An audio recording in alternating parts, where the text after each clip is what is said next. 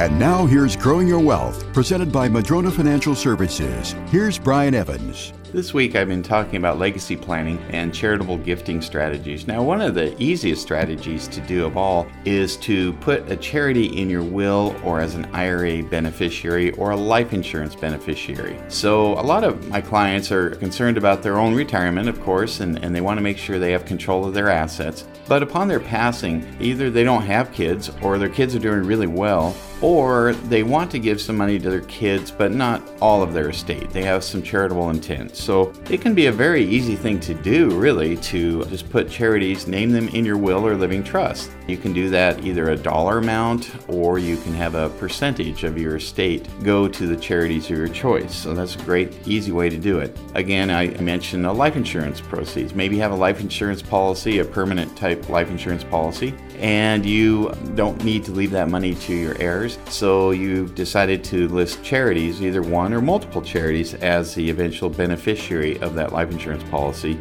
And again, with IRAs, you can have the beneficiary be your children, your spouse, or you can also have it be a charity. So I think a lot of people do have charitable gifting intent in their legacy. They'd like to do that, and maybe they're just not ready to write the checks just yet. And so this is a great way as a catch-all that when you pass away, that there will be some charities taking care of things that you care about, that, you know, once you get this in your will, and you can always change it later on, but if you get it in your will, you can take care of your favorite charities. Even the mightiest of trees can be blown over if they don't have strong enough roots. The same is true with your investment plan. Can your plan withstand a financial storm? Go to MadronaFinancial.com and click on the Get Started button to request your Rooted Wealth Analysis. You can also click on the chat button and ask us anything. We have a searchable library with answers to your questions. Visit MadronaFinancial.com.